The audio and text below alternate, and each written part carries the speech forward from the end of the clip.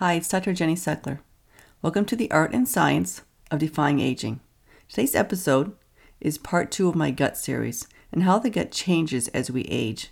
If you missed part 1, go back and listen. And let's dive in now to part 2. So just briefly to summarize, in part 1, we talked about the oral microbiome. We talked about hydrochloric acid.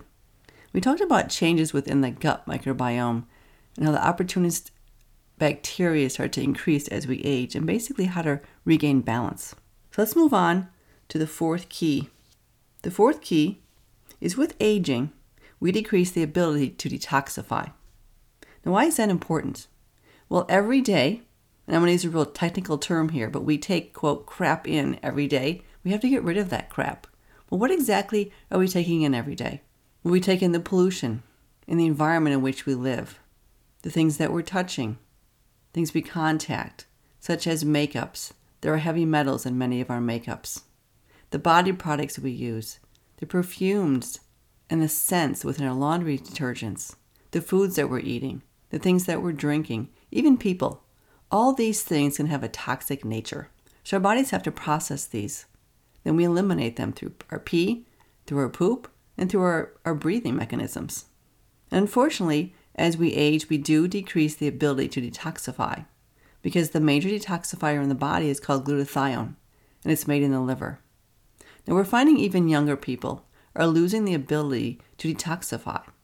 Our environmental issues, our stresses, our food and our drink, just our lifestyles, are unfortunately increasing the toxic loads on our minds and our bodies. Now, our cells contain glutathione. And again, it's considered to be the major detoxifier in the liver. And it's made from 3 amino acids, cysteine, glutamate, and glycine. Now, glutathione protects our mitochondria, ensuring that our cells are able to make the energy that our body needs on a daily basis.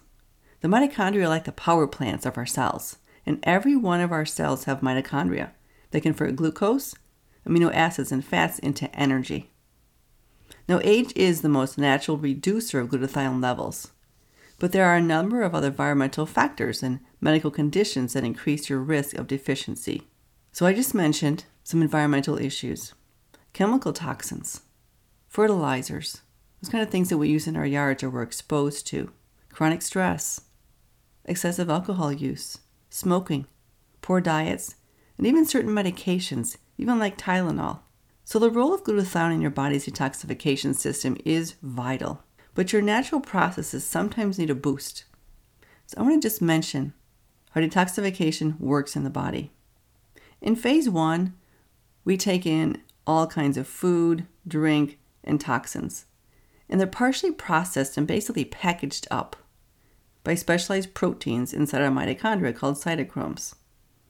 So phase 1 is basically prepping our body to get rid of these toxins. It's a very easy explanation, but I think that's the easiest way for us to understand what's really happening within our liver.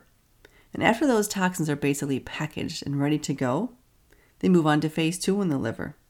And then various enzymes act directly on these toxins to degrade them and break them down, to neutralize them, and actually clear them out.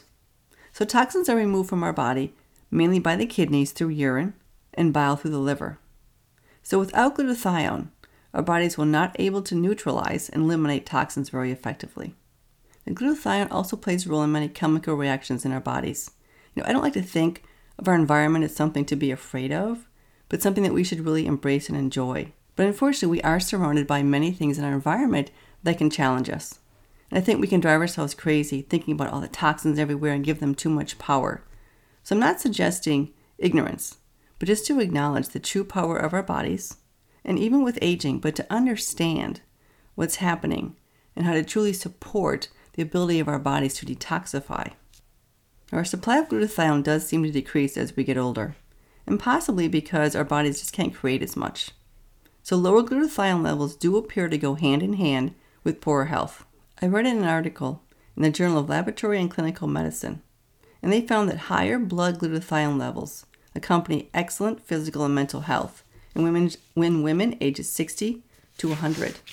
So basically, you can actually test your glutathione levels through some specialized lab testing, and you can supplement. There's different ways to supplement your glutathione levels. There's many supplements that contain glutathione alone or with other detoxification support nutrients. One of the other common things that we do in our clinic is do IV glutathione. And people just really seem to love the effects of it. They just feel better overall. So look at some options about how you can support your glutathione levels. Now the next key is, I just briefly mentioned it. It's about bile that comes from the liver. Now bile is made from the liver and stored in the gallbladder in like a little sack or a bag. Now unfortunately, many people today are living without a gallbladder. And I read there are over 800,000 people every year that have their gallbladders removed. And typically they were having symptoms. They were told, oh, it's your gallbladder. And if you're uncomfortable and in pain, of course, you're going to say, yes, please take it out. And many people do experience relief in long term. However, there are some underlying issues and problems that go on without having a gallbladder that are never really discussed. So basically, the consequences of losing your gallbladder is now you have this dumping of bile, and it's not regulated anymore. And a lot of people, it sends them to the bathroom immediately after eating. They tend to experience higher levels of toxins because most toxins are fat soluble. And that bile then grabs onto those toxins, so not having decreased bile concentration and amounts, they cannot eliminate the toxins as effectively. So the body has to find other ways not to eliminate toxins and fats. And because most toxins are fat soluble, the fat soluble vitamins like A, D, E, and K, many people experience deficiencies now in these vitamins. The liver is still producing bile, but the bile is not really secreted actually. It's like in a constant trickle into the small intestine. Now many people find this very irritating and they have other symptoms, while other people don't. But it's not able to secrete a large amount at mealtime, so fats can be properly digested, and often equates into people having bloating, diarrhea, or constipation, or both, and indigestion. The liver can be overwhelmed when faced with larger amounts of fat, equating into weight gain. People not understanding, well, why have I gained weight? And unfortunately, it can tie back in to bile through the liver and not having a gallbladder. So impaired fat digestion and likely deficiency of fat-soluble nutrients, as well as essential fatty acids, can be very common, along with malabsorption of nutrients like B12. So some people who have their gallbladders removed actually get worse because the underlying or root cause was never addressed. Now, even if you still have a gallbladder, it can still get sluggish. Think about it almost like a fluid, and that starts to get thicker and thicker due to inability to decrease toxin loads, our stress levels, our foods, and even hidden infections. So if you still have a gallbladder, then supporting your liver will help with this bile concentration. Simple things like beet juice. Now, I don't like beets. I think beets taste like dirt, but many people love beets. So I try to encourage them to either drink beet juice with their meals, or I usually prefer to take beets like in a capsule or some kind of tablet form. And the last key we're going to talk about is that as we age, we tend to experience a decrease in digestive enzymes. Digestive enzymes are so important to our overall health. I'm just going to tell you a few benefits of enzymes. They lower inflammation, they can reduce pain, they can improve cholesterol, they can speed up tissue repair, they can improve our absorption of vitamins and minerals. Now, there are 6 different types of enzymes.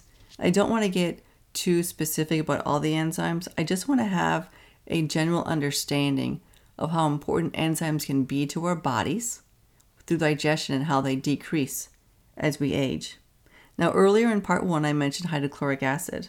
So I suggested and talked about betaine with pepsin because low stomach acid makes it more difficult to digest our proteins, making us more tired, as digestion is one of the biggest energy requiring processes of our bodies. So when proteins are poorly digested, we're more likely to become sensitive to them, along with gluten, dairy, and other foods. So systemic enzymes are also known as proteolytic enzymes. They can also act like natural immune modulators. So systemic enzymes are like a blend of plant and animal-derived enzymes. They usually contain like a mix of like bromelain, rutin, trypsin, and pancreatin. They've been studied extensively in Europe and become a very popular alternative actually to pain medications for arthritic disease and even inflammatory disease. Now, I've had my husband on these systemic enzymes for years. So the protocol basically is they're not taken with food. They're usually taken on an empty stomach about 30 to 45 minutes before a meal. Otherwise, they get too caught up in the digestive process. So that's one way that you can take some systemic enzymes. There's also fat digestive enzymes. I think this is often overlooked by many patients and practitioners. But some signs and symptoms that may suggest you have an issue with digesting and absorbing dietary fats include like frequent diarrhea, gas, bloating after eating, stomach pain, greasy stools. And I even ask my clients, do you ever notice that your stool is floating? And they're like, well, I don't look at my poop. But unfortunately, once in a while we should, because again, if they're floating, that's another sign that you're not digesting your fats properly. Another sign of this is dry skin, eczema, depression, dry, itchy, flaky skin, those types of things. Now we're going to talk about broad spectrum digestive enzymes. So in addition to poor protein digestion, many people just have an inability to digest fibers, starches, and fats. So they go undigested, and people can feel really bloated after a fiber meal. And basically I hear my clients tell me that things like cauliflower or broccoli or a lot of green things, like I just don't really feel very good, so I don't eat them. Well, these foods are very necessary for a proper gut and a healthy body and mind, but they're just missing some enzymes to help you to break those down. Because when they eat them, sometimes besides the bloating, they might get diarrhea, or they might have some cramping, or even muscle cramps. So in addition to the betaine with the pepsin regarding the hydrochloric acid, many people will need to take a broad spectrum digestive enzymes to help them reduce symptoms and nutrient deficiencies, to feel more energetic, to increase absorbability of their foods.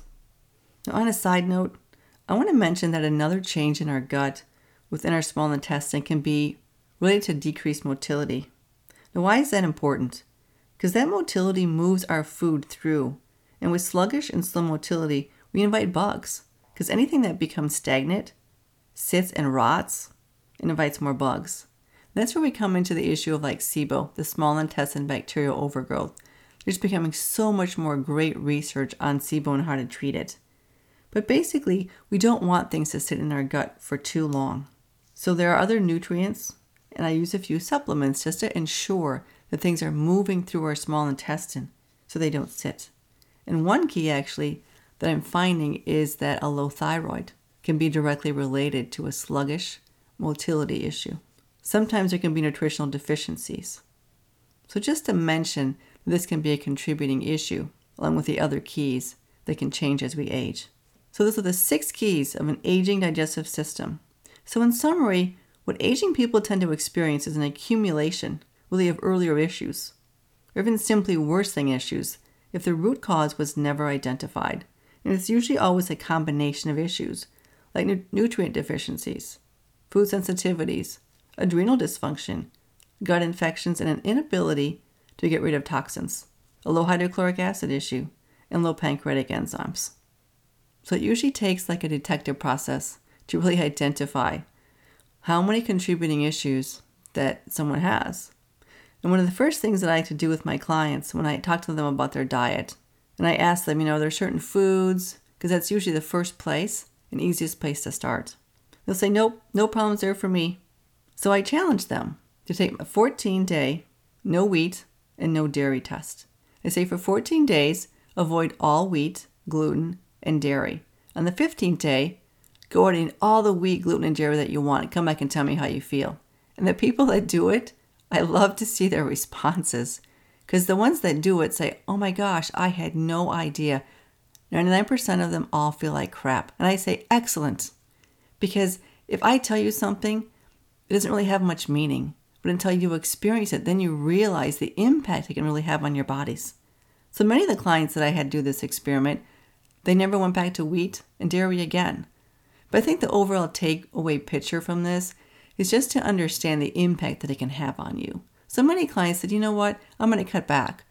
Or during stressful times in my life or at work, I'm going to avoid those things.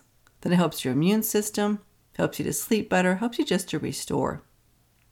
Now, on the other hand, If you're going to go to a birthday party and you want a piece of cake, I say go sit down and eat that piece of cake and make it one of the best pieces of cake you've ever had. Because if you're feeling grief, you feel guilt around that, those emotions create biochemical reactions in the body, decreasing proper digestion. So remember, your mind frame really does matter. So the takeaway from all of this is it can really be a complex web of issues. And typically it's usually a few things that are involved affecting your digestive system. And that's why I like to start north and work south and identify as we move downward. Because if we don't address the oral microbiome and we skip it and we treat something downward like pancreatic enzymes we just mentioned, we're not going to notice a significant improvement. So it's important to start at the top and work down to optimize and support the changing and the aging gut. There's some great advanced lab testing available to us now to look at a lot of these factors. So that's where I like to start. That's where I recommend our clients start so we can identify, remove, and restore function to our gut, support us on our aging journeys. Thanks for listening and see you next time.